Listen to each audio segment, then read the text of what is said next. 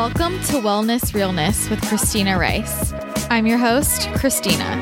I'm a holistic health coach and the creator of ChristinaRiceWellness.com, where you can find my blog, services, programs, and current ebooks. You can also find me on my other podcast, Straight Up Paleo. In this podcast, I'll be discussing all things related to health and wellness, and I promise to always keep it very real. If you'd like to submit a question or topic for me to discuss, send it in to podcast@ChristinaRiceWellness.com. Don't forget to subscribe, leave a rating and a review on iTunes, and most importantly, enjoy the show. It feels like it has been such a long time since I did a solo Q&A episode, and it hasn't been that long, I guess, but I'm back with one, and I'm really excited because I just picked and announced the winners of the huge 100th episode giveaway, and I can't stop smiling because the winners are so excited, and I love seeing you guys excited, and there were so many entries. I was so overwhelmed and excited about it, so if you entered, thank you so much. It means a lot to me that you participated, and don't worry, there will be more giveaways in the future that you can enter into as well if you didn't win this time. So just to make it official, I want to announce on here the winners' names so you know there were winners. The grand prize winner was Cassidy Deerdroff. Her handle is Cassidy and Kale. The other three winners were Alexa Bokar.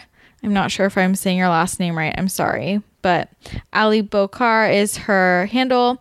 Healthy, Happy, and Free. That's Megan Osborne and Ellen Reese from Eats Real Food. So congratulations to you four. You are the lucky four winners. I am going to email them with all the details, collect your prizes, and just again, thank you so much to everybody who entered. It was such an awesome giveaway, and I hope to do more in the future that are just as grand and fabulous. So I just got home yesterday from Dallas, and it was a doozy of a day. My flight was supposed to take off at 2 and land at 3:30 LA time, and it got delayed because of storms from wherever the plane was coming from.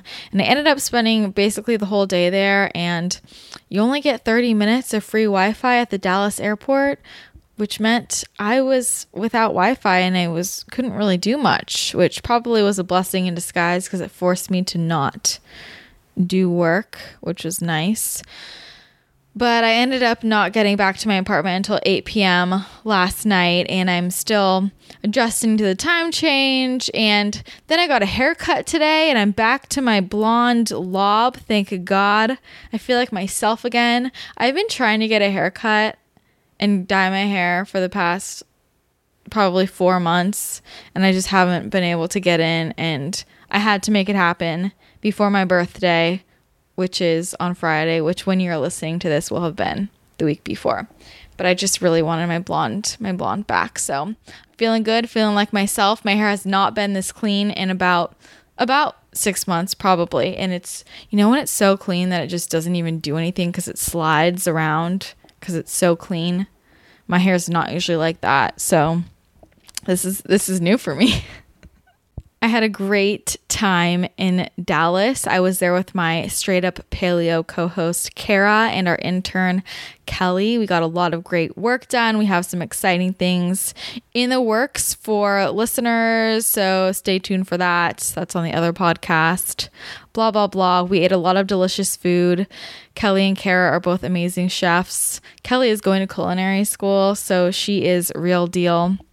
And it was all I wanted. I told them I just wanted them to cook for me. That's their birthday present to me. And they cooked up a storm. We had this delicious cheeseburger pie that Kelly has created. A paleo cheeseburger pie that was basically cauliflower crust on the bottom, ground meat. We did beef and bison in the middle with this cashew cheese topping. It was amazing with caramelized onions on top. I can't even tell you. So very excited. And then this weekend, I am going to my friend Devin Sisson's house for dinner on Friday. She's cooking for me and a few friends. If you haven't listened to my episode with Devin yet, you should check that one out. She is amazing and she is a phenomenal chef. I am so excited to eat the food. She's making this really fancy dish. I'm sure it'll be posted on my social media somewhere.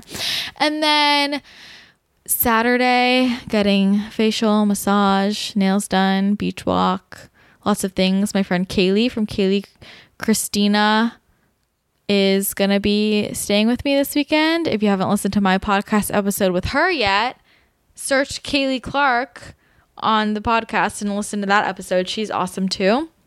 And then Saturday, having a bunch of friends go out to dinner with me at Wild Living Foods. If you don't know Wild Living Foods, it's my favorite official restaurant in Los Angeles. It's downtown. It's raw vegan food and it's phenomenal. It's so good. They have this thing that's like a burrito made with a coconut wrap and so much sauce. It's amazing. And they have a whole section of kelp noodle dishes, warm kelp noodle dishes, and some sushi, vegan sushi. It's delicious. I highly recommend, if you are in Los Angeles, check that out. So that's just a little update on my life. So in case you were wondering. But my most exciting announcement before I hop into questions and answers is that today, when this comes out, it will be April 9th, which means the signups are open for my Paleo Women Lifestyle Program.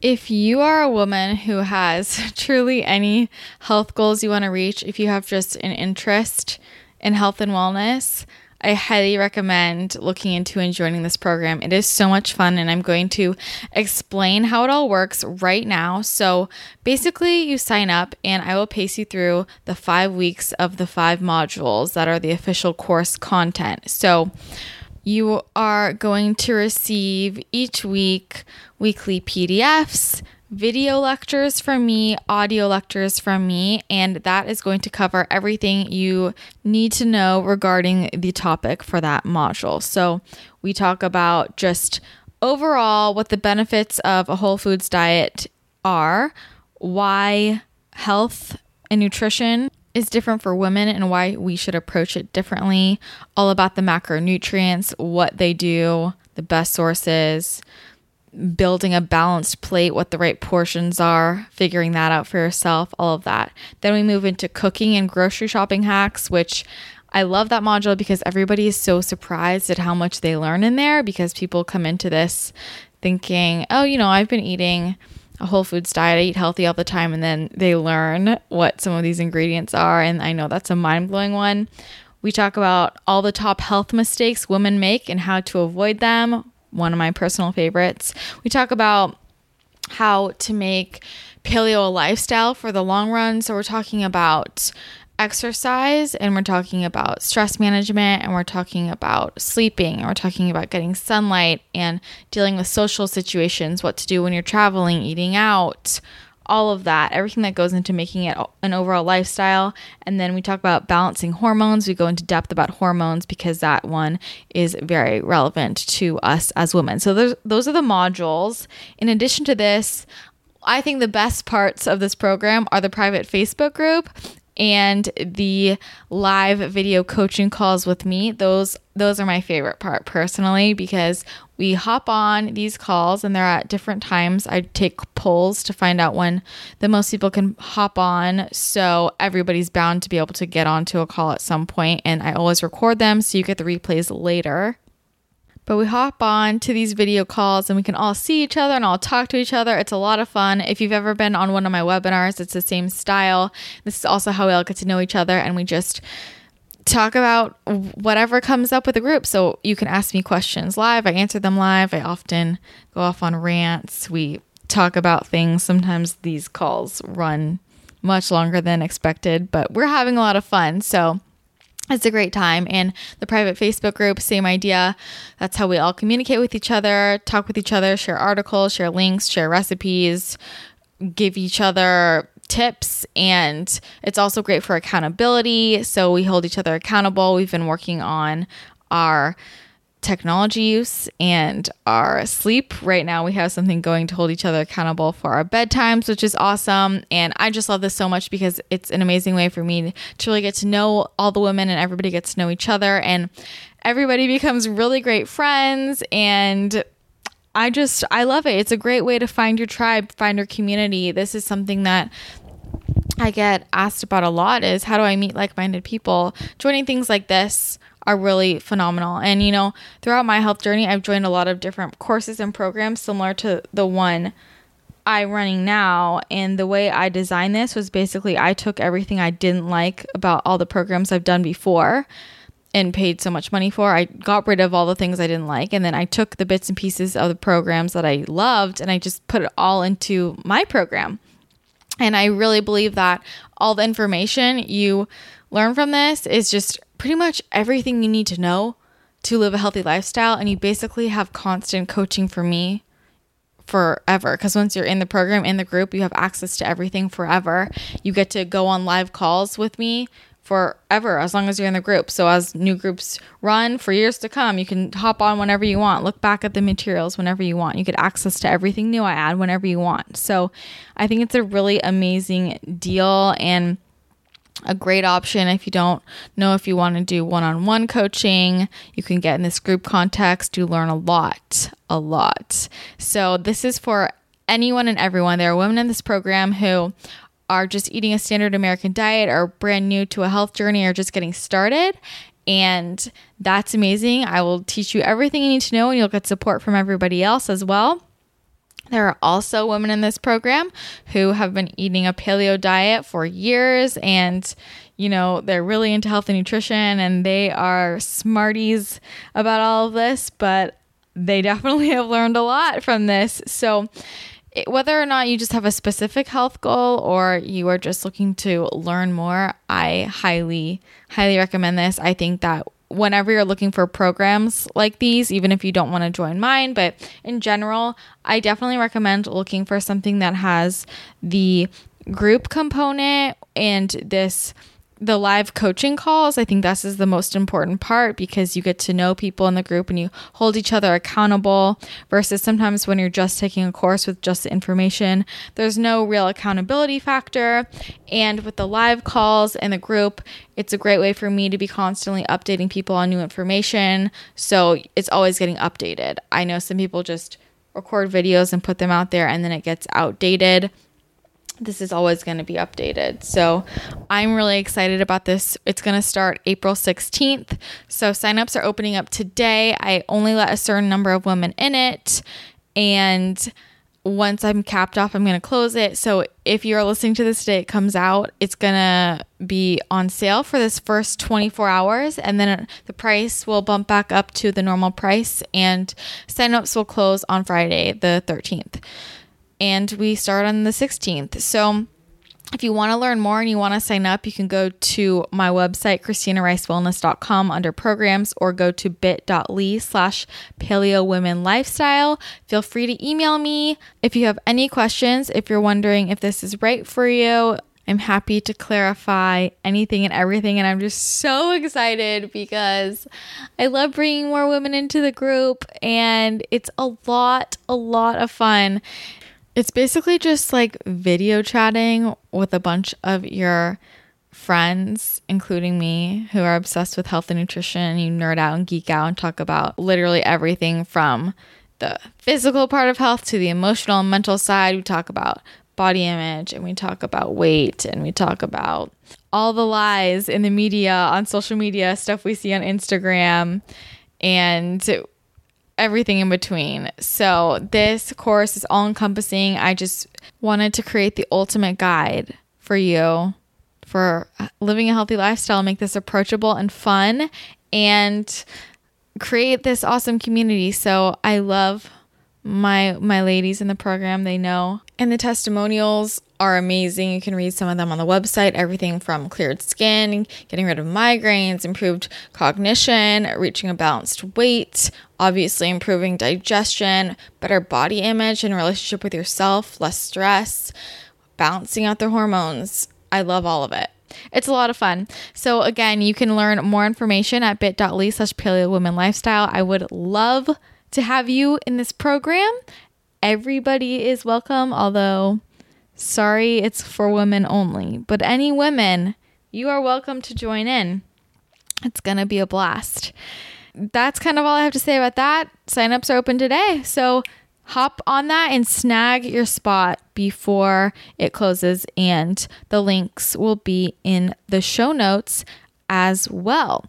So now I'll just hop into the questions and answers, which is almost similar to the program, except in the program, you get to talk back to me. You can respond to things I say.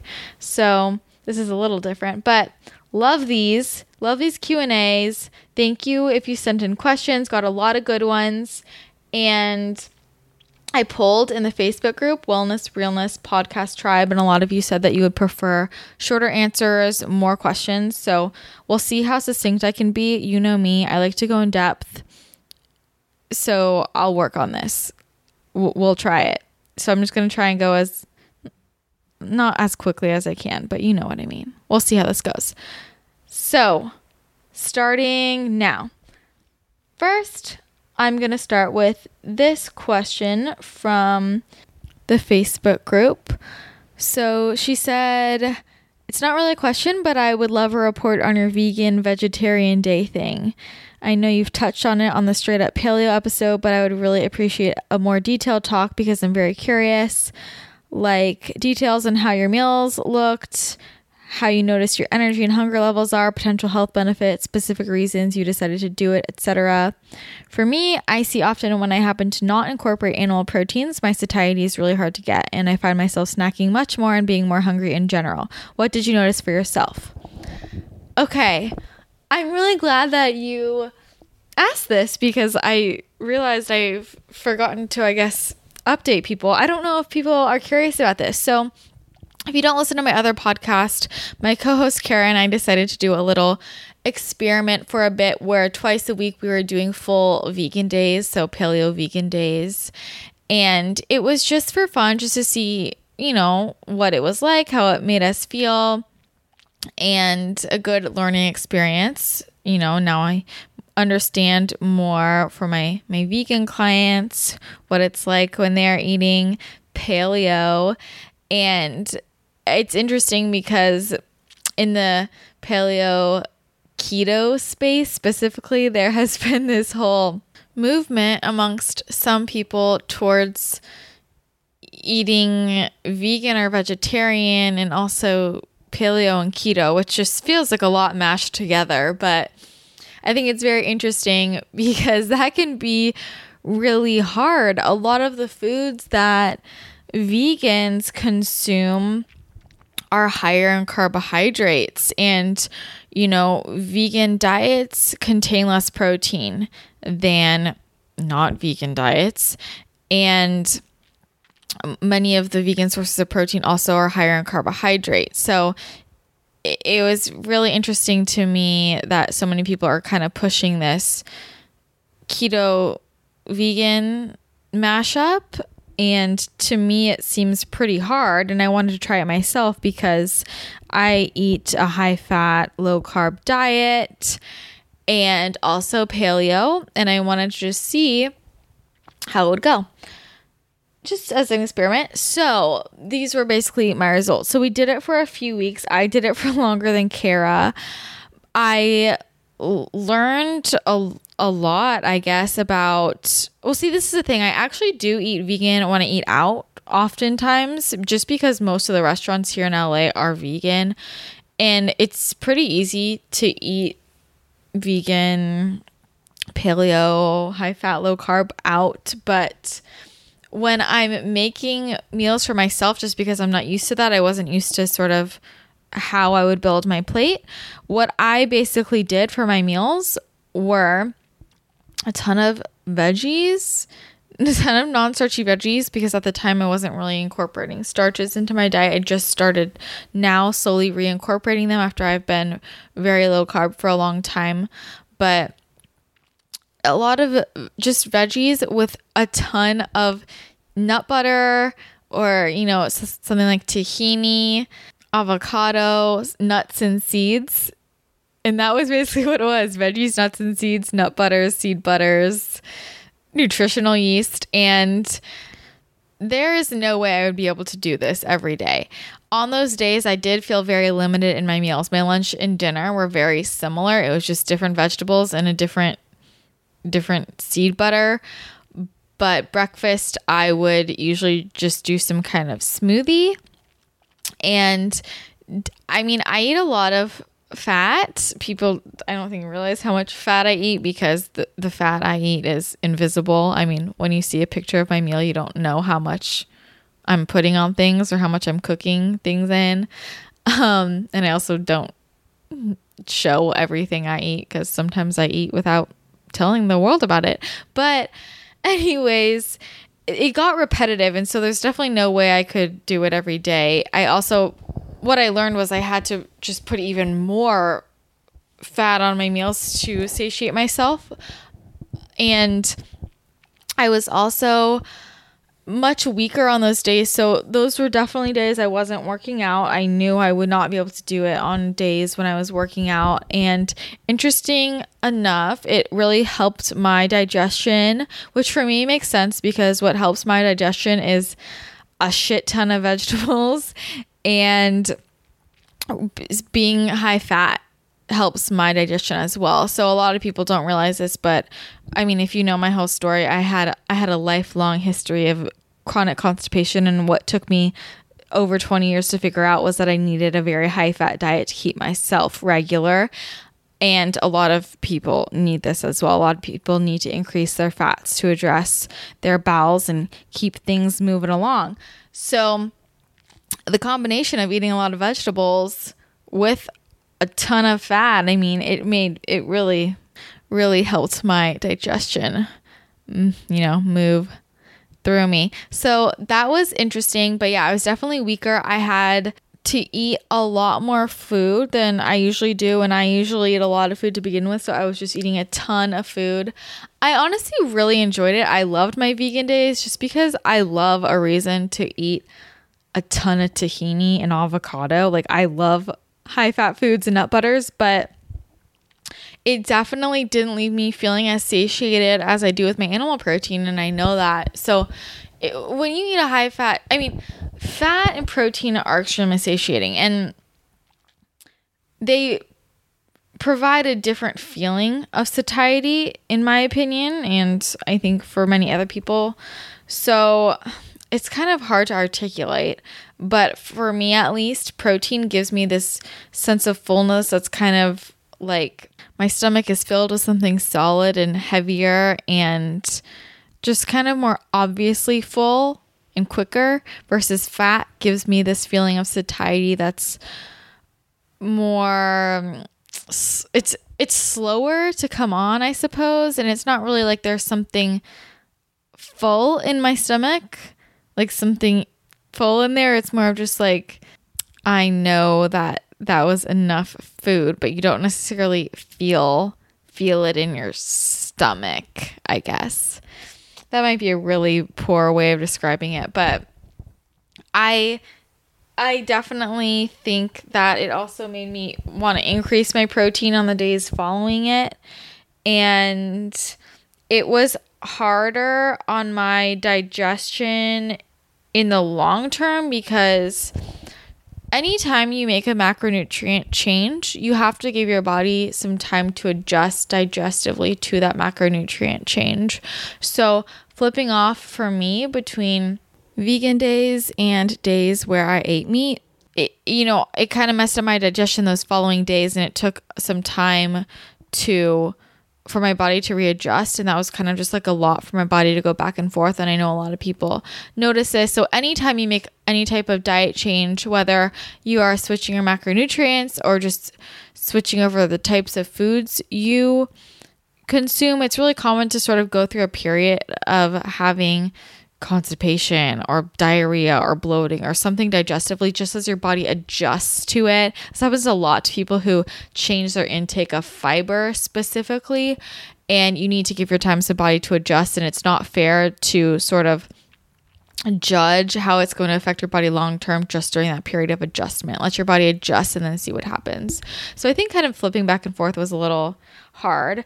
What I learned from this was, I definitely am in support of having, vegan meals thrown in here and there. It's something that I just kind of, when I make my own meals, just never really think about doing. I just have the way I build my meals, and I'm just used to that. And after like sort of implementing those days, now I'm much more open to just when I'm craving that, I'll just make it. And now I kind of know how much I need to put in my plate now. I need to put way more fat than I think I needed to on there to feel as full, because protein is what satiates me more so than fat. And I also just kind of know I'm pretty in tune with my body. I can tell what it needs. And sometimes I just feel like I just want a big bowl of vegetables with a crap ton of fat on it, with a ton of tahini and avocado. So that's what I'll do sometimes. But I just generally feel better having animal protein in my diet, and it keeps me more satiated. And I definitely notice that. This is common for anybody. If you eat less at one meal, then it's more common for you to want to eat more at a later meal. Your body's trying to compensate. So I definitely would be hungrier later on, and just need to account for that. This is often why people who switch over to more of a plant-based diet will, without even meaning to, half the time cut their calories. Just like they just tend to eat less food because they're not adding on enough to compensate for the animal products that they've removed from their diets in terms of calories. So that can be a problem, and I definitely am not interested in lowering my caloric intake, because I like to keep my metabolism up and revving, and I like to eat as much food as I can with keeping my metabolism nice and strong. So that's just me. So it's definitely an interesting experiment, and I guess it's a really good learning curve for me. So I now know basically how much food I need to feel satiated. The first few days I did it, I was kind of all over the mark. Like the first day, some meals I put way too much on my plate, and I felt kind of sick after. And then the next meal I didn't put enough. So once I kind of figured out the right balance, I was in much better shape, and I kind of know what to do. And now I'll throw in more vegan meals here and there, and it's a lot of fun. I'm all about, I don't think you need animal protein at every single meal, but I do think it's really important to be consuming enough protein in your diet. So, anyone who knows me knows I love me a good vegan meal, but it's definitely harder to get enough energy. You got to go out of your way to add enough fat, especially if you're eating high fat, low carb like me. It's much easier if you eat a lot more carbohydrates, because that can sort of fill you up and give you more energy. So that's just my take. Obviously, being a paleo vegan is harder than not being paleo. I don't personally consume grains and legumes. So if you do consume grains and legumes, you could do some sprouted grains and legumes soaked in sprouted and include those, and those could be add some more protein into your diet as well. For me, I definitely was leaning heavily on things like hemp seeds and pumpkin seeds, because those have a higher protein content, and I generally do better with seeds than nuts. Nuts tend to have more carbohydrates, but hemp seeds and pumpkin seeds were great. And like I mentioned, I just love any reason to pour tahini on things, and pumpkin seed butter, delicious. So that's sort of my update with that. I think that if I did that long term, I would be starving. I'm just going to put that out there. The next question is related to hunger. So somebody asked, do you believe that hunger signals can be other things than that grumble in your stomach? Sometimes I feel as though I'm out of touch with mine. I don't know if a dip in energy means I need sleep, coffee, or I need to eat more. Yes. Hunger signals are definitely things other than just a grumble in your stomach. This is something that people get into a lot of trouble with, because they think that the only sign of hunger is that their stomach is growling, and that is not true. And this is why a lot of people accidentally undereat and get into big problems. So this does take getting in tune with your body, and a lot of times in order to get there, you have to make sure you're eating enough food for a while to be able to get your hunger signals back on track.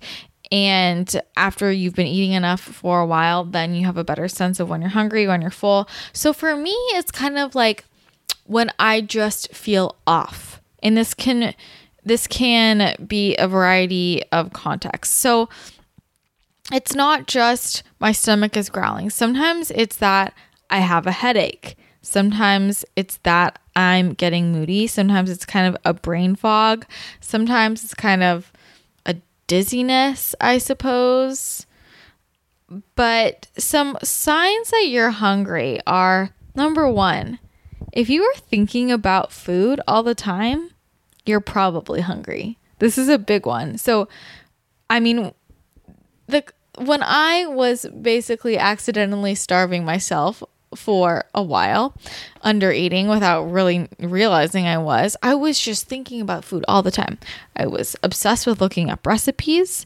I was always thinking about my next meal. I was looking at restaurant menus all the time. I was just looking at Instagram pictures of food all the time, and I was just hungry. I was just always ready for my next meal, always thinking about food.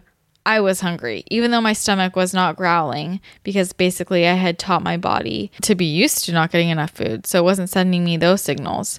So that was one. Another one can be feeling really cold. So diets that are too low in calories or even too low in carbohydrates can cause our body temperatures to drop and can make you feel cold. So if you're somebody who feels cold all the time, this might be a sign that you're not eating enough. Not always, but it's a possibility. This also has to do with your thyroid as well, but also feeling really tired.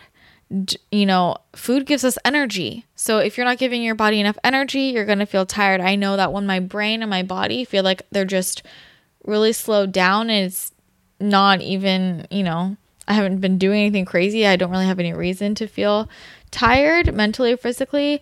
Sometimes that means I'm hungry. Another one is waking up in the middle of the night, which I talk about all the time, is not a good thing. That means something is off. So there can be a number of reasons to wake up in the middle of the night. And if your cortisol is spiking, this could be from undereating during the day. Maybe you just need overall more calories. While we're speaking about waking up in the middle of the night and that cortisol spike, sometimes we just wake up in the middle of the night because we're breathing with our mouths open. You knew I was going here because I wanted talk about the podcast sponsor Somnifix because I'm obsessed with them, and this has changed my sleep totally. I think it's important to figure out why I wake up in the middle of the night, because if you're not eating enough, you want to know, and if there's some other underlying infection going on with your body, you want to know. And so when I started using my Somnifix mouth tape, I discovered I was waking up just because I was breathing with my mouth open, and that was spiking my cortisol and causing me to wake up. So I recently wrote a blog post all about Somnifix and the health benefits of mouth taping, which are, there are so many. This affects our immunity. It affects our oral health.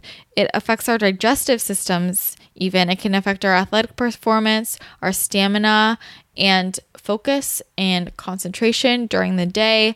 So breathing through your nose is very optimal, and that's why I love my Somnifix mouth tape so much. It's hypoallergenic. You put it over your mouth and there's a vent in the front so you can breathe a little bit through it versus just plain other tape. It doesn't have that mouth vent there, and it does not hurt when you remove it. And if you don't like it, you could just open your mouth and it pops right off. So just getting your body acclimated to that can help a lot. And I love my Somnifix mouth tape, and I know a lot of you guys have said this has totally transformed your sleep. So that's amazing. And if you want to try our Somnifix, you can use the code CRWSLEEP for 15% off.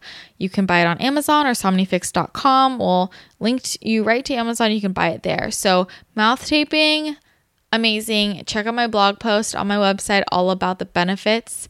And if there's someone in your life who you're trying to convince to mouth tape, especially if they snore or drool or have bad breath, just send them my blog post and you don't even have to say anything else. Some other signs of being hungry are feeling moody. So maybe you feel like you're snapping at someone. You might feel anxious or depressed, even sad. That can also be a sign of hunger. So pay attention to your mood, dips in energy. Sometimes even if your heart is racing, you notice that in your body, that can be an indication. Just in general, I mean, I'm just going to say this because I know a lot of the people listening to this are women, and like, if you have thyroid problems or adrenal problems or period problems, you might need to eat more food. Just going to throw that out there. Also, pay attention to how your workouts are going and how your body is feeling. If I'm really sore, oftentimes that tells me I needed to eat more food. My body needs that food to repair and build and grow, make some gains, you know? So those are all signs. So yes, it doesn't have to be your stomach growling. Very rarely does my stomach growl, especially if you eat a diet that is high fat and lower in carbohydrates. You don't really get hungry in between meals. So when you're getting enough, you don't really get hungry in between meals, but then you just kind of know that you're hungry and it's not a growling in your stomach. It's more of just, for me, it's kind of just like all of a sudden I might just think about food, or I notice this change in my energy, or my brain is functioning differently. I just kind of know it's not really a growling sense of hunger. So those are some telltale signs. While we're talking about hunger, there's something that I've actually been wanting to talk about, and I haven't known if I wanted to put it in a podcast or a blog post, but I feel like right now might be the perfect time that I'll just throw this tidbit in here for anyone who's listening. So there are a few things that I recall vividly from college, from my studies. Most of it was just very random, but one of the few things that did stick with me is one of my favorite studies of all time. I know, bold statement, but I'm making it. The Minnesota Starvation Experiment. And this is something that I think is not talked about often enough. It's one of those studies similar to the Stanford Prison Experiment, you know, done a long time ago. And I feel like a lot of people talk about the Stanford Prison Experiment, where they, if you're not familiar with that one, basically they had men act as guards in a prison and act as prisoners in a prison. They just assigned them these roles and were observing the men and how they took on these roles. And that was pretty profound, but this is separate. So the Minnesota Starvation Experiment, let me just tell you about this, because it gives us, I think, a really interesting look into diet culture now and what happens when we undereat for periods of time. So this was done at the University of Minnesota, hence Minnesota Starvation Experiment. And it was done in the 40s as a way to sort of figure out what might happen as men returned home from war after they had spent periods of time, you know, at war, probably not eating enough food, not getting nourished. It's tough out there. So they're basically trying to figure out what the effects were of semi-starvation, psychologically and physically. And this study would not be allowed to happen nowadays, but it was allowed to happen back in the 40s. So basically the way it worked was they had 36 men who volunteered for this, and they went through a control phase where they were fed 3,200 calories a day for 12 weeks. And then after that, they cut their calories about in half, and they started this semi-starvation period. So these men were fed 1,600 calories a day. So let's think about that for a second. 1,600 calories a day considered semi-starvation diet. I know there's a lot of people out there who follow programs that are putting you on 1,200 calories a day or 1,600 calories a day. I think to some people might seem high. It's not. Just putting that out there. So they start this starvation period, and basically it was really interesting what happened. So first of all, a lot of the men obviously had a huge reduction in their physical energy, how motivated they were. But what was interesting was their behavior and their emotional health. So they were extremely irritable, kind of having angry outbursts randomly, getting in fights randomly. Some of them would experience these mood swings where they would be super happy and everything was flowers and sunshine, like almost weirdly happy, and then all of a sudden they would fall into a rage or get really upset. So they were having some really intense mood swings, super irrational, but they also had really weird eating habits. So they became really obsessed with food. They would coddle their food and just like look at it really lovingly, and they would lick their plates and play with their food and, you know, hold it in their mouths for a really long time. They would think about it all the time, and some of them became obsessed with looking up recipes, and they said that they were dreaming about food during the day and the night.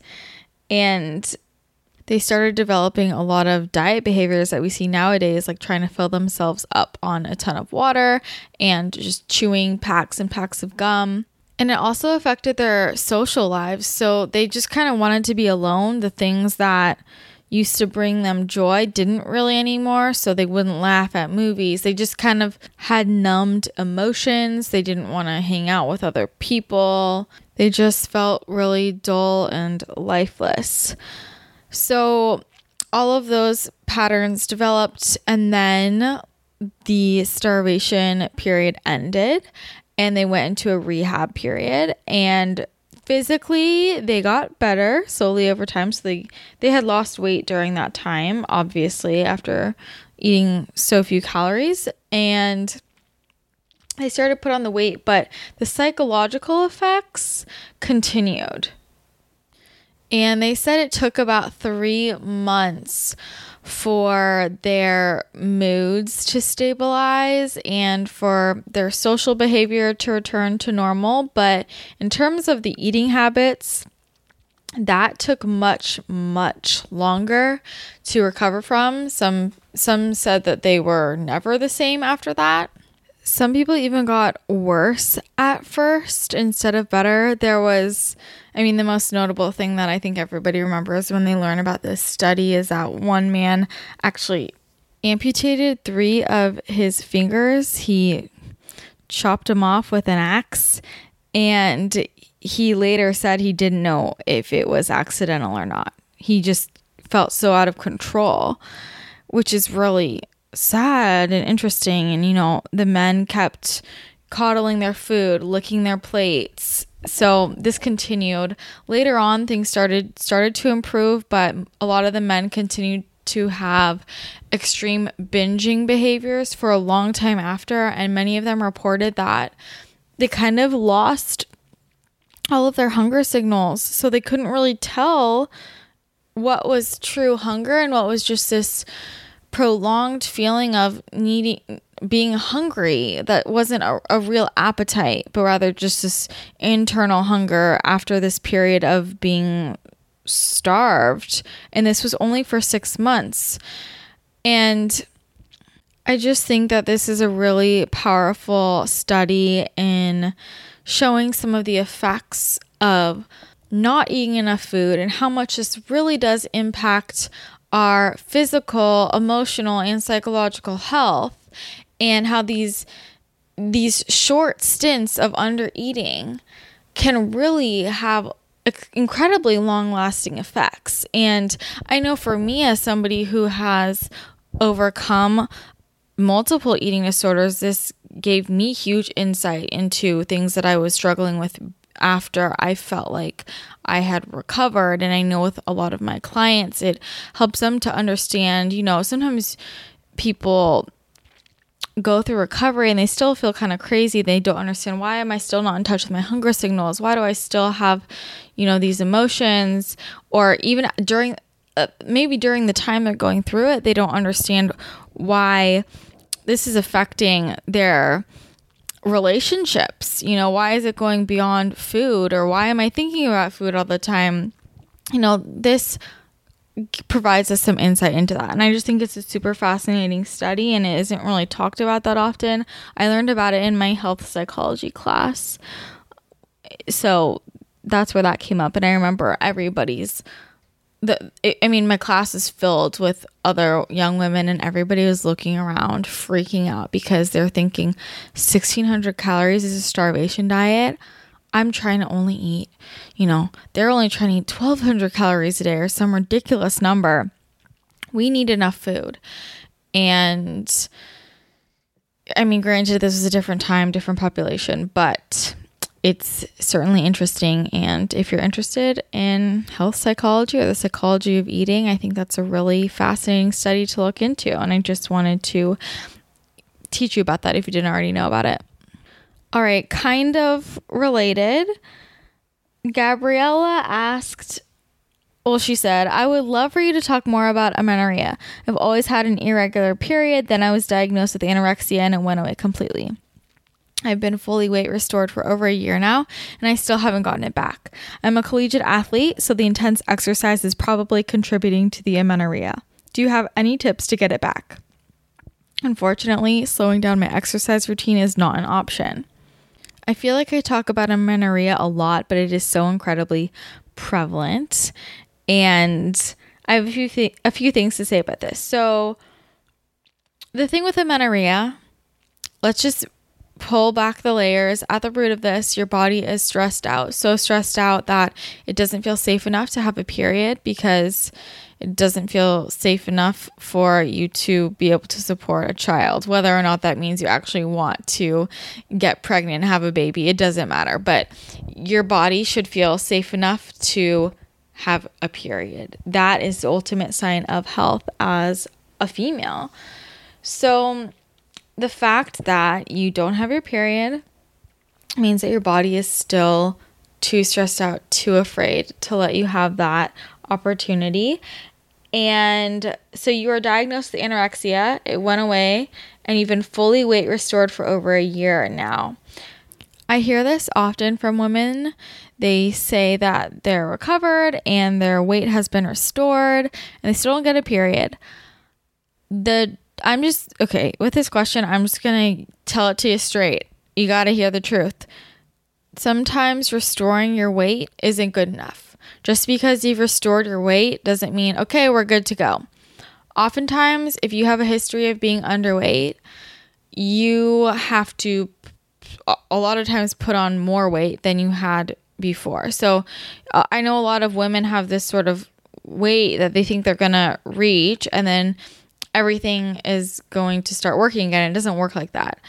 Your body still obviously isn't getting what it needs to know that it's safe. And maybe it's not the weight, maybe it's something else, but I would like to just present that as an option to you, something to think about, because for a lot of women, we often have to gain more than we think, more than we started off weighing, to restore that period and to make our body feel safe. So sometimes you have to sort of overcompensate, and that doesn't mean that you have to gain extra weight and then keep that extra weight on forever. I don't know. Maybe your body does need that extra weight. Maybe you are aiming for a weight that isn't even healthy for your body, but your body is going to tell you what weight is healthy for it.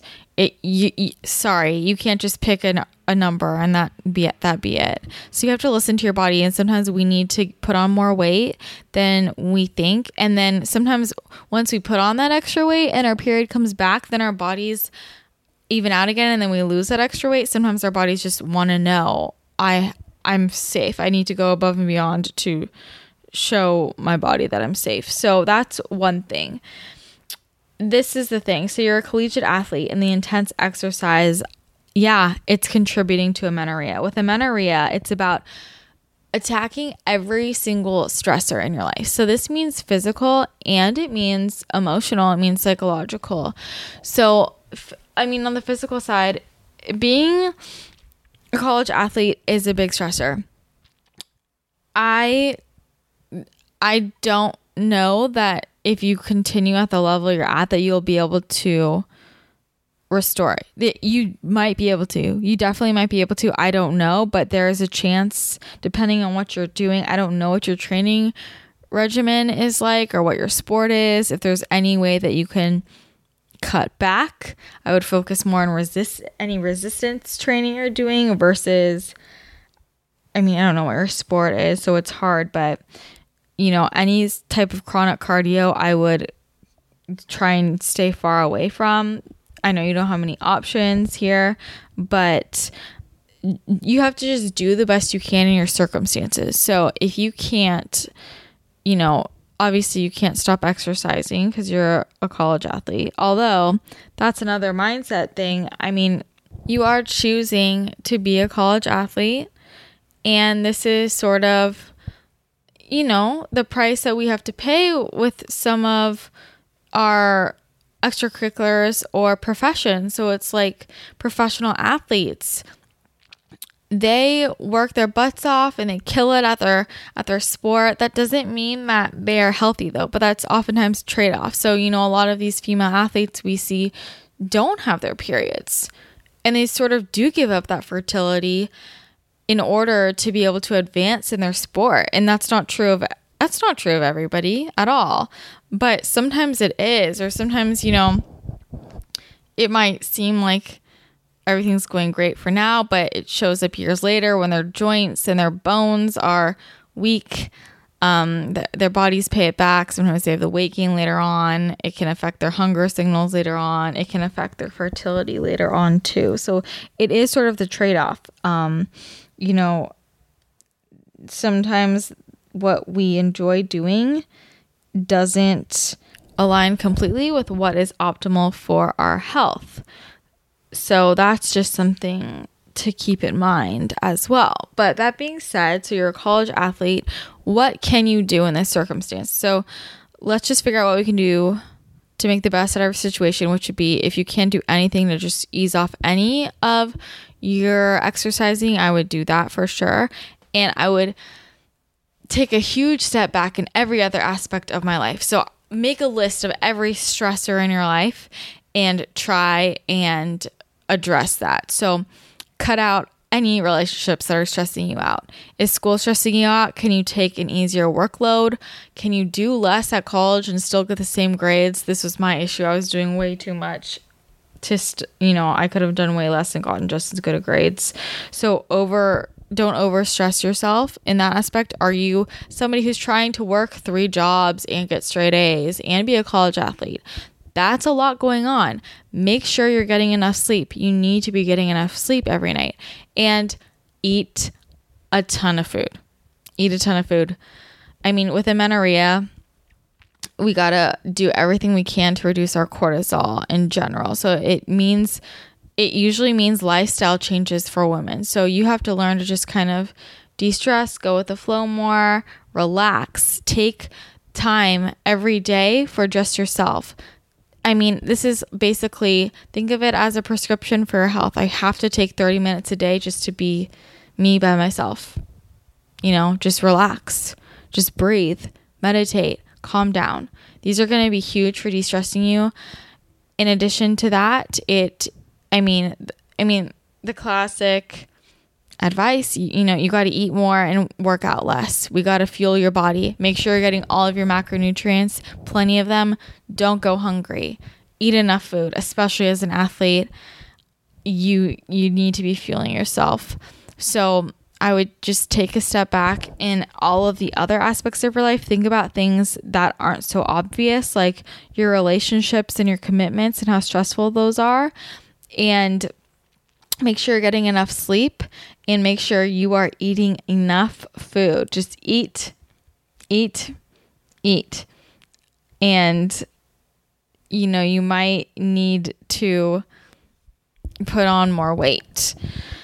So that is what I would suggest. I also suggest just, doing all of the things to balance your hormones, which I talked about in another episode. And I also, if you are interested in joining the program, have the whole module about that. Get a lot of sleep, try and get 9 hours, use some essential oils to regulate those hormones, get rid of endocrine disruptors in your environment, all of the things. Caitlin asked, can you talk some more about what you eat for breakfast? I feel like I'm eating well for lunch and dinner, but I really struggle with what to eat in the morning. I also exercise in the morning, so I feel that I need a fairly large and nutritious breakfast so I can make it to lunch. I often find myself hungry and reaching for unhealthy snacks around 10 a.m. Okay, Caitlin.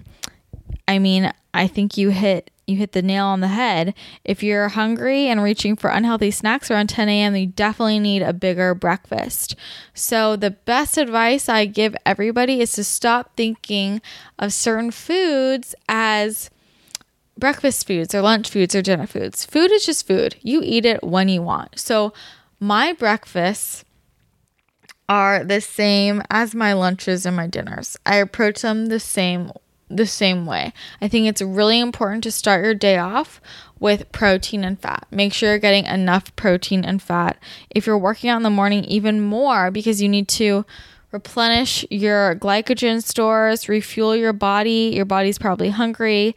I think that breakfast is an incredibly important meal because it really sets people up for the rest of their day. So people who start their day off with a breakfast that's high in protein and fat are shown to not eat as much later on and tend to lose weight in the long run because their appetite and energy is so regulated and balanced throughout the rest of the day that they are just set up. So, for breakfast, I literally have veggies, meat, some fat. So, a lot of times for me, my go-tos, I just have whatever protein I had the night before, I reheat it up. I will either saute up some veggies. So I like to do greens, bok choy. What do I like? Swiss chard. I like to add in something like zucchini or asparagus. I love my bamboo shoots and mushrooms. Sometimes I just, add in whatever I can, saute it up, and add half an avocado, some coconut oil or ghee. And that's kind of how I do it. I will eat salmon, or I will eat chicken, or I will eat, lamb or beef, whatever I have left over. Dinner food is breakfast food to me, so it's fine. It's all the same. Or I will have just, leftover veggies from the night before. That is sort of my key thing. I think that people really need to make sure they up their protein and fat. That's what I would suggest to you for first thing in the morning. Your breakfast should last you until lunch. If it isn't lasting you until lunch, you are not eating enough. So add on more protein and more fat. If you are eating eggs, a really common mistake I see people eating is not eating enough eggs. So eggs don't have that much protein. They have, I think, 6 grams per egg. At minimum, you should be eating 3 eggs. I usually suggest to people eat 3 eggs with half an avocado, or 3 eggs with some meat and half an avocado. This thing I'm seeing of people eating 1 or 2 eggs and they think that's enough for breakfast is absolutely absurd. That's not enough food. That's a snack. So add more, focus on the protein and the fat, add a bigger piece of meat. And I suggest not thinking of certain foods as breakfast foods, lunch foods, or dinner foods. It is freeing. Let me tell you that. So that's my suggestion. And if that is weird to you at first, try something really filling and nourishing, like my paleo oatmeal on my blog with cauliflower. I have 2 different versions, something like that. But definitely make sure that you fill up on all of your nutrients in the morning. Don't be afraid of eating a lot in the morning, because guess what? This is the thing, if you eat too much in the morning and you're not hungry later on, then you can just eat less later on and it evens out. Versus if you eat too little in the morning and then you kind of are under eating the whole day, and then at dinner you just tend to gorge, and that's doing no one any favors. So that's my suggestion. over there, just stop thinking of breakfast foods as breakfast foods. Go for some meat, some eggs, some bacon, some veggies, all the greens. Next up, we have a question from Jordan. Do you still have any disordered thoughts around food and or exercise? If so, how do you deal with them? I feel like since I've had an eating disorder for so long that these thoughts will always be in my head, whether they're at the forefront or somewhere deep in the vault. Also, do you have any advice for reprogramming your associations with certain foods? I've created some healthy associations with food in my long road to recovery. I'm so far from where I started, but definitely have more to go. But I feel like there's always a battle between the healthy and unhealthy associations. For example, a few years ago, I didn't want to eat sugary processed foods because I was afraid they'd make me gain weight. Now I don't want to eat those foods because I'm aware of the negative effects they have on my health, mood, and I just don't feel good after eating them. But nevertheless, it seems like my default is still fear of gaining weight. Hopefully this makes sense. I always have such a hard time putting these kinds of thoughts into written form. It makes total sense, and I think it's a great question, so thank you for asking it. So first of all, just want to say congratulations on recovery and how far you've come in your health journey. I know is not an easy journey at all. So to answer this question, I think that living in today's world and being part of today's society, we can't completely avoid the rest of society forever. We gotta live in this world. And also, when you've had an eating disorder, that is kind of, it's a part of you. It doesn't define you, but it is a part of you. And those of us who have had them had them because we have certain personality traits that probably haven't just gone away forever. So, it is something. I think that I've written a post about this where I don't think that somebody can ever be just, how do I word this? Recovery is always a process, always a long-term process. So yeah, you can be recovered, but at the end of the day, to me, recovery doesn't ever fully end, because for me to stay, quote, recovered, I have to make sure that I'm doing what I need to do to stay in that state. It's like if somebody is an alcoholic and they've been sober for 10 years, they have to make sure, some people can go back to drinking, I suppose, but let's say that alcoholic, to stay sober, they have to continue to stay sober. Maybe that means continuing to avoid bars or stop hanging out with people who also like to drink, So they're sober and they're recovered, but they're doing what they need to do to stay that way, if that makes sense. And it's the same thing with eating disorder recovery, in my opinion. So for me, I know what would trigger me and I stay away from it. Or if I think that something might, I will avoid it. I won't do it. So, when it comes to food, I think that recovery from my orthorexia for me required eating things that I was afraid of. And I have proven to myself that, I'm not going to gain 40 pounds and roll over and die if I eat these foods. I'm going to be fine. And I haven't been in a place where I fear a food in that way in a very long time, thankfully. And I think that the description that you gave about your different associations with food is really important to notice, because there's a difference between avoiding a food because you're afraid of it, because, it's impure and it's going to make you gain weight. And there's just this deeper negative emotion behind it versus, okay, here's a food that doesn't help my health and makes me not feel good, and I'm going to avoid it for that reason, if that makes sense. So I'll give you an example of a food that used to scare me. I was genuinely afraid of sugar. Now, I don't eat sugar, but I don't eat it.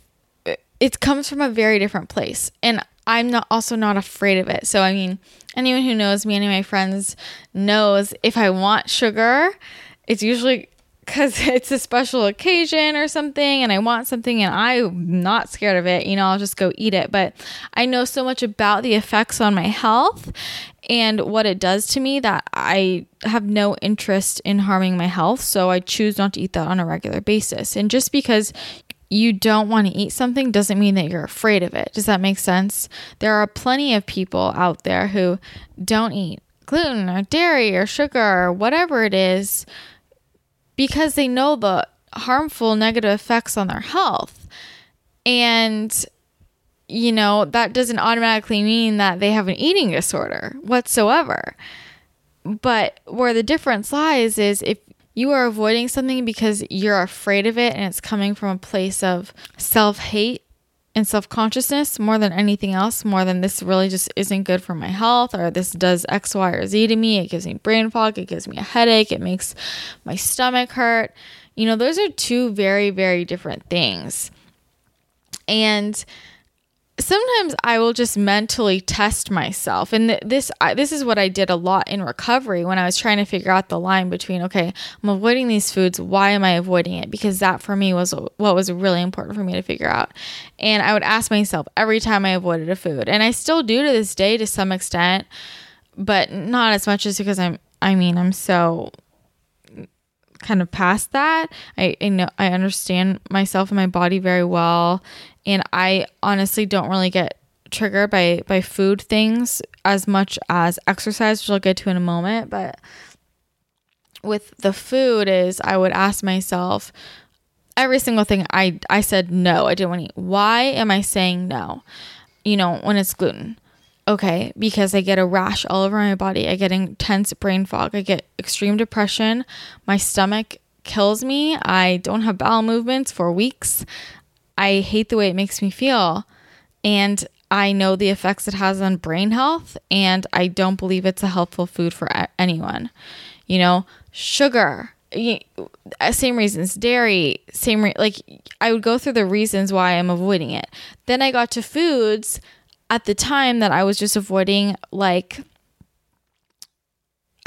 blueberries. Why am I avoiding this? And I had to be very honest and blunt with myself and said, okay, if I'm being honest, I'm avoiding this fruit because this deep voice inside my head is telling me that it might make me gain weight. And I'm afraid of that.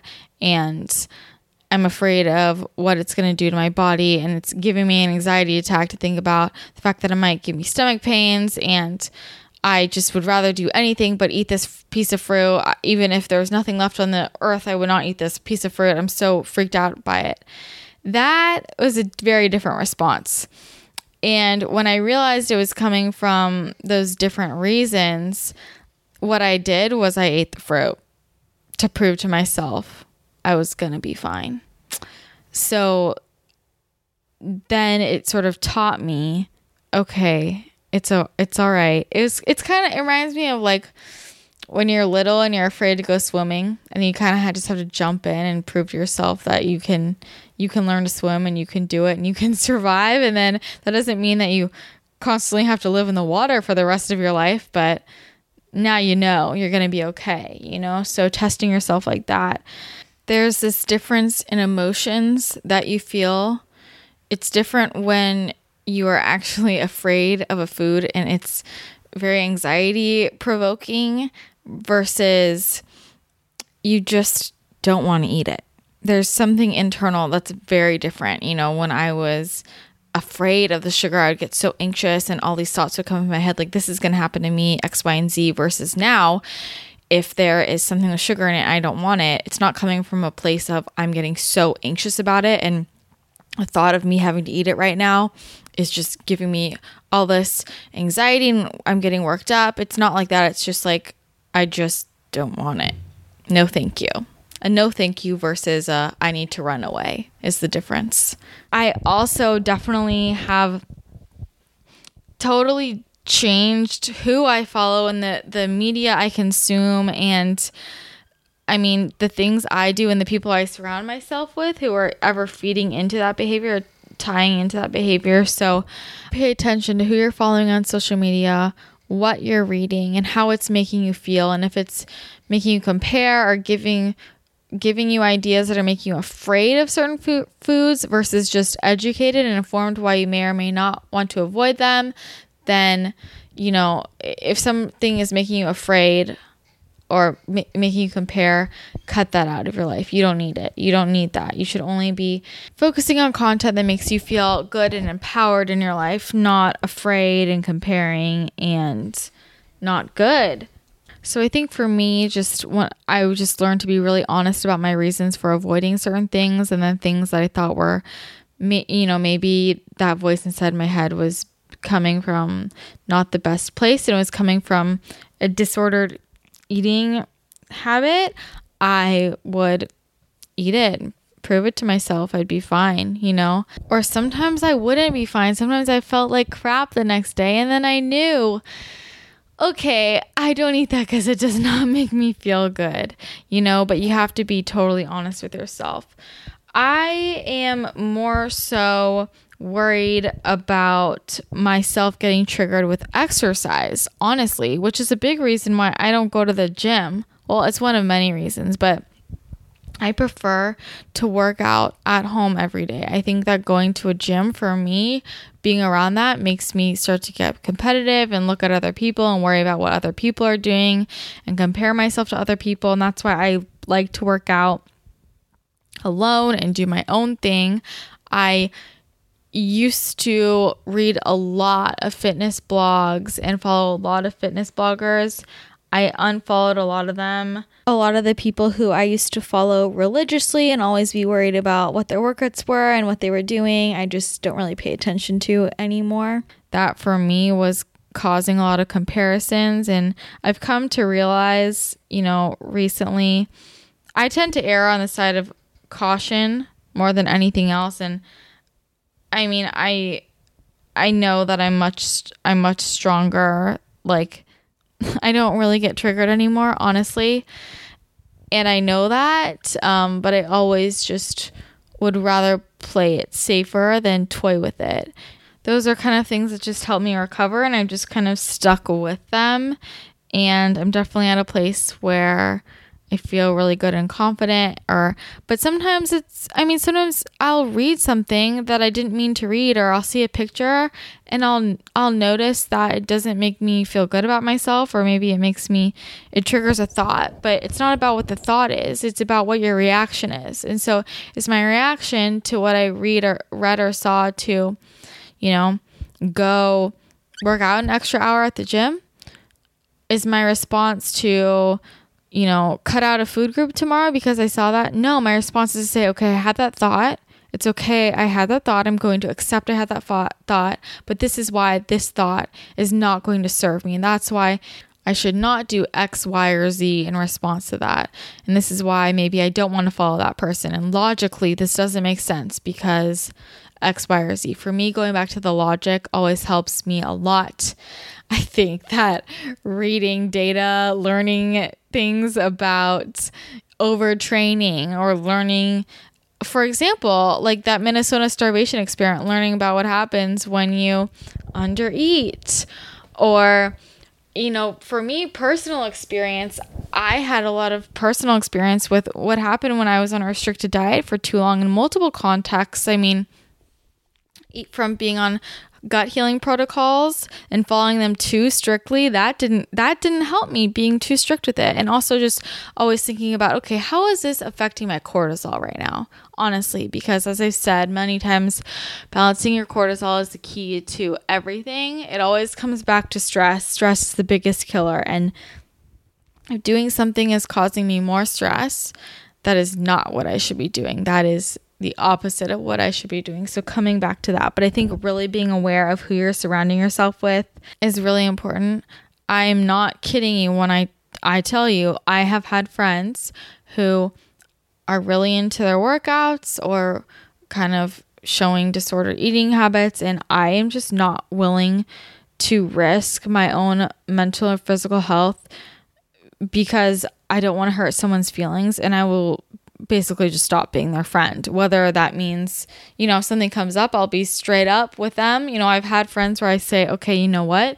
Your disordered habits, I don't think are serving you, and it is hard for me to be around, and I don't want to fall back into old patterns of orthorexia or overtraining. And for this reason, I need to step away from this relationship because it's not serving me. And I really, whether that means you say that you hope that they get help for themselves or not, it doesn't matter. Just worry about yourself and do what you need to do. And I think that also just having support. So having someone you can talk to about all of this, there's nothing better than having someone that you can turn to and just, say you have a thought that gets triggered, that you can call or text, or even if this is why I'm a huge fan of journaling, write it out to yourself. Just be like, hey, I just had this thought. This is how I was feeling, and I'm just acknowledging it, and it happened, and I know that that was not healthy for me, and that this thought is not coming from a good place, and I just want to acknowledge it. So thanks for listening, and now that I've acknowledged it, I can step away from it and do something else. So I think that that's really, really helpful. Just acknowledging it, having somebody else to talk to, distract you. Also, finding other passions besides just food and working out can help a lot. Have other things to focus on. Learn. There's so much in this world to learn. And, it can be reading a fiction book. It can be reading a nonfiction book. It can be watching a movie. It can be learning a new skill or habit, or, there's this whole world of spirituality that's really interesting. You can learn about religions. You can learn about, I don't know. There are so many things to learn. So those are sort of my suggestions. Just be really concrete and honest, real with yourself. Give yourself real reasons why you are or aren't eating the things you are eating, or why you're avoiding what you're avoiding, and go from there. And if you have the support of a health coach or a therapist or a psychiatrist, I think that can be extremely, extremely beneficial. For me, I know when I was going through this, my therapist, my nutritionist were my rock and really helped me, because I could just be like, hey, this triggered me. This made me feel this way. This made me think about adding in an extra workout or eating less that day. And I just want to tell you because you can help me, hold me accountable. So I think that those are sort of my best tips.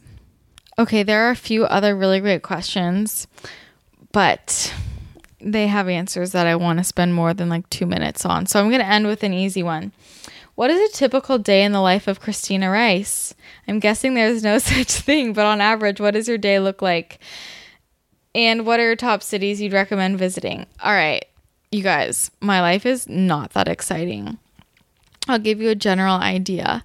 So I wake up, I oil pull, I throw on some hot water to make my morning apple cider vinegar and hot water drink.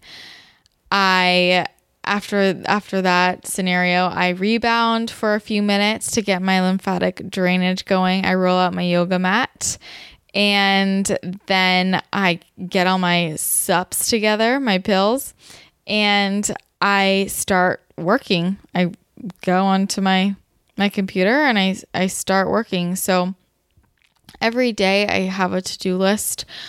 I have it organized by sort of my outside projects. I have what I need to do for my NTA program while I'm doing that right now for school. And then I have what I need to do for my podcasts and my blog. And that's sort of what I consider my outside stuff. And then I have what I need to do for clients that week. And that's what I check my schedule for, as well as calls for, the girls on my doTERRA team, my Beauty Counter team. Those are sort of the calls I deal with, or if I have anything with companies. So basically any type of call is what I'm planning on doing for quote work hours during the day. So I'm sort of getting myself together in the morning, and I'll usually, if I have anything I need to prep, like if I need to prep for a podcast, I'll do that. But first thing in the morning, I will typically just start working on some of that outside stuff. So whether that's school or blog or podcast or Beautycounter or doTERRA, and that's what I do. And then I will usually check emails for a bit. If I'm working out, that's when I work out. After I work out, I shower, I get dressed, I eat breakfast, and then I start with all my calls. And then I just kind of have a day of whether that's coaching calls with clients or podcasts or, business calls with companies or brands, or, I do business coaching with women, or if I'm, like I said, talking to the women on my Beautycounter team or doTERRA team or doTERRA oil calls, whatever that is, it's sort of during the working day. And I like to break it up.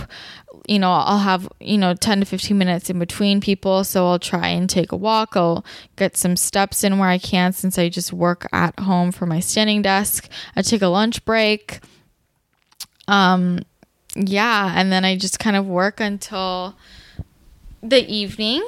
And then once calls of that nature are done, once all my clients are done for the day, I always take a walk at that point. Maybe that's around the block really quickly, just get outside, move to break up the day and figure out what's gonna be on the agenda for that night. And at this point, I will usually do some meditation for maybe 10 to 15 minutes. I like it in the evening just because that's when it's easiest for me to fit things in. And I'm usually kind of all jumbled all over the place from a crazy day of calls and things. So there's that. And on all of these breaks, so on my walking breaks, this is when I try to multitask, and I will answer comments or answer some emails. I check my emails again in the afternoon, and usually once right before I kind of log out for the day. So after my work day is done and I have my mini break right then I get started on the rest of my quote outside work. So podcast stuff, blogging, working on any ebooks coming up, wink, wink, my program stuff. So I'll check the Facebook group, answer questions, and sometimes we have calls in the evening. So that's kind of my favorite thing to do. Whenever I have a live call for the program at the end of my work day, I get very excited because it gives me something to look forward to. And sometimes for school, we have calls in the afternoon, or I'm also in a few other programs myself, and they'll have calls. So it's kind of the evening routine and breaks up the day. Or if I don't have any of that, I will do just schoolwork. So I got to fit in my studying, my reading, my lectures, my projects, all of that for NTA. So sometimes I do that then as well. I'll also always try to schedule any phone calls for my walking breaks when I can. So depending on what it is. So obviously it's like if I'm seeing a client, I'm not going to do that on my walking break. It's not a break. But if it's a quick call with a company, or if it's a social phone call with a friend I want to catch up with, I will always schedule that for when I can also go on a walk, so I can do two things at once and get some, social interaction and via phone catch up. So after the work day ends and I get some work done, then I'll get in my pajamas, and I like to get my PJs early and cook dinner. And then I eat dinner, and then I go back, keep working for a bit and study. And then I'll turn off my phone, a few hours before. Well, I don't turn it off. I just put it away. I don't answer it. I also wear my blue blockers in the evening to help avoid some of that blue light. And then basically the hour before I go to bed, I do things that don't require a screen, or I try to at least when I'm being good, which I have been.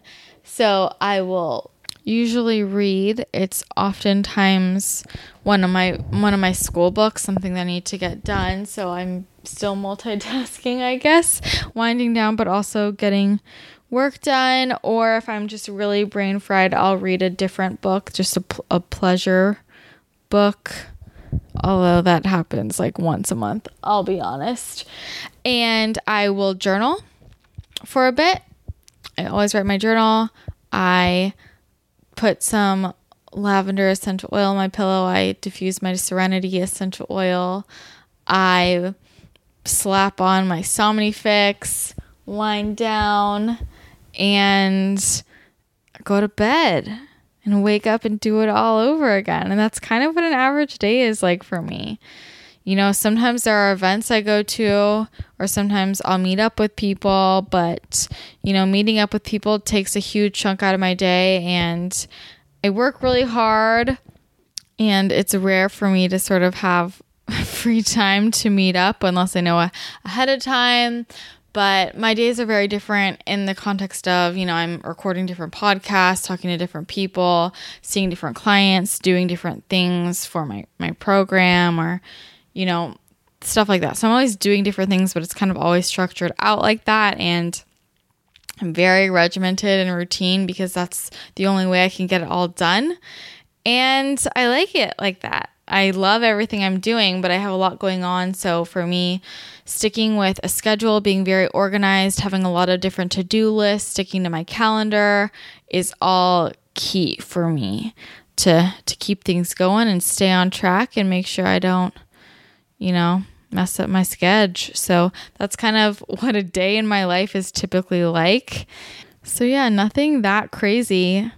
I don't know. Maybe you think that's interesting. Happy to answer any more questions you might have. But there you have it. Also, regarding your question about the top cities to visit, I haven't been to every city, but my favorite cities, I think obviously Los Angeles is a great city to visit. I think New York is another fabulous city to visit. And I also love visiting San Diego. Those are my favorites. And I haven't been there yet, but I'm pretty sure Austin is going to become one of my favorites as well. A lot of fun stuff to do in Austin too. So those are my top cities that I suggest. But again, definitely have not been everywhere in the US, far from it. So that's just my biased opinion. So I think I'm going to cap it off here. I answered more questions this time than last time, so there we go. And next time, maybe I'll answer even more. So I'm going to do these more often. Keep sending in questions. You can send them into podcast@ChristinaRiceWellness.com, or you can submit them in the Facebook group, Wellness Realness Podcast Tribe. If you want to make sure your question gets answered, and if you want to ask me all of the questions and find out all of the things, sign up for my program. Sign-ups are only going to be open for this week, the week of April 9th. Only going to be on sale today, the 9th. I would love to have you in the program. It is so much fun. 5 weeks with me. Go to bit.ly/paleowomenlifestyle to learn more and to sign up. It's going to be amazing. So thanks again. If you joined in with me, make sure you spread the podcast, share it, tell everybody about it. And I hope they fall in love with it too. So as usual, had a great time chatting with you. I hope you enjoyed this, and I'll talk to you again next week.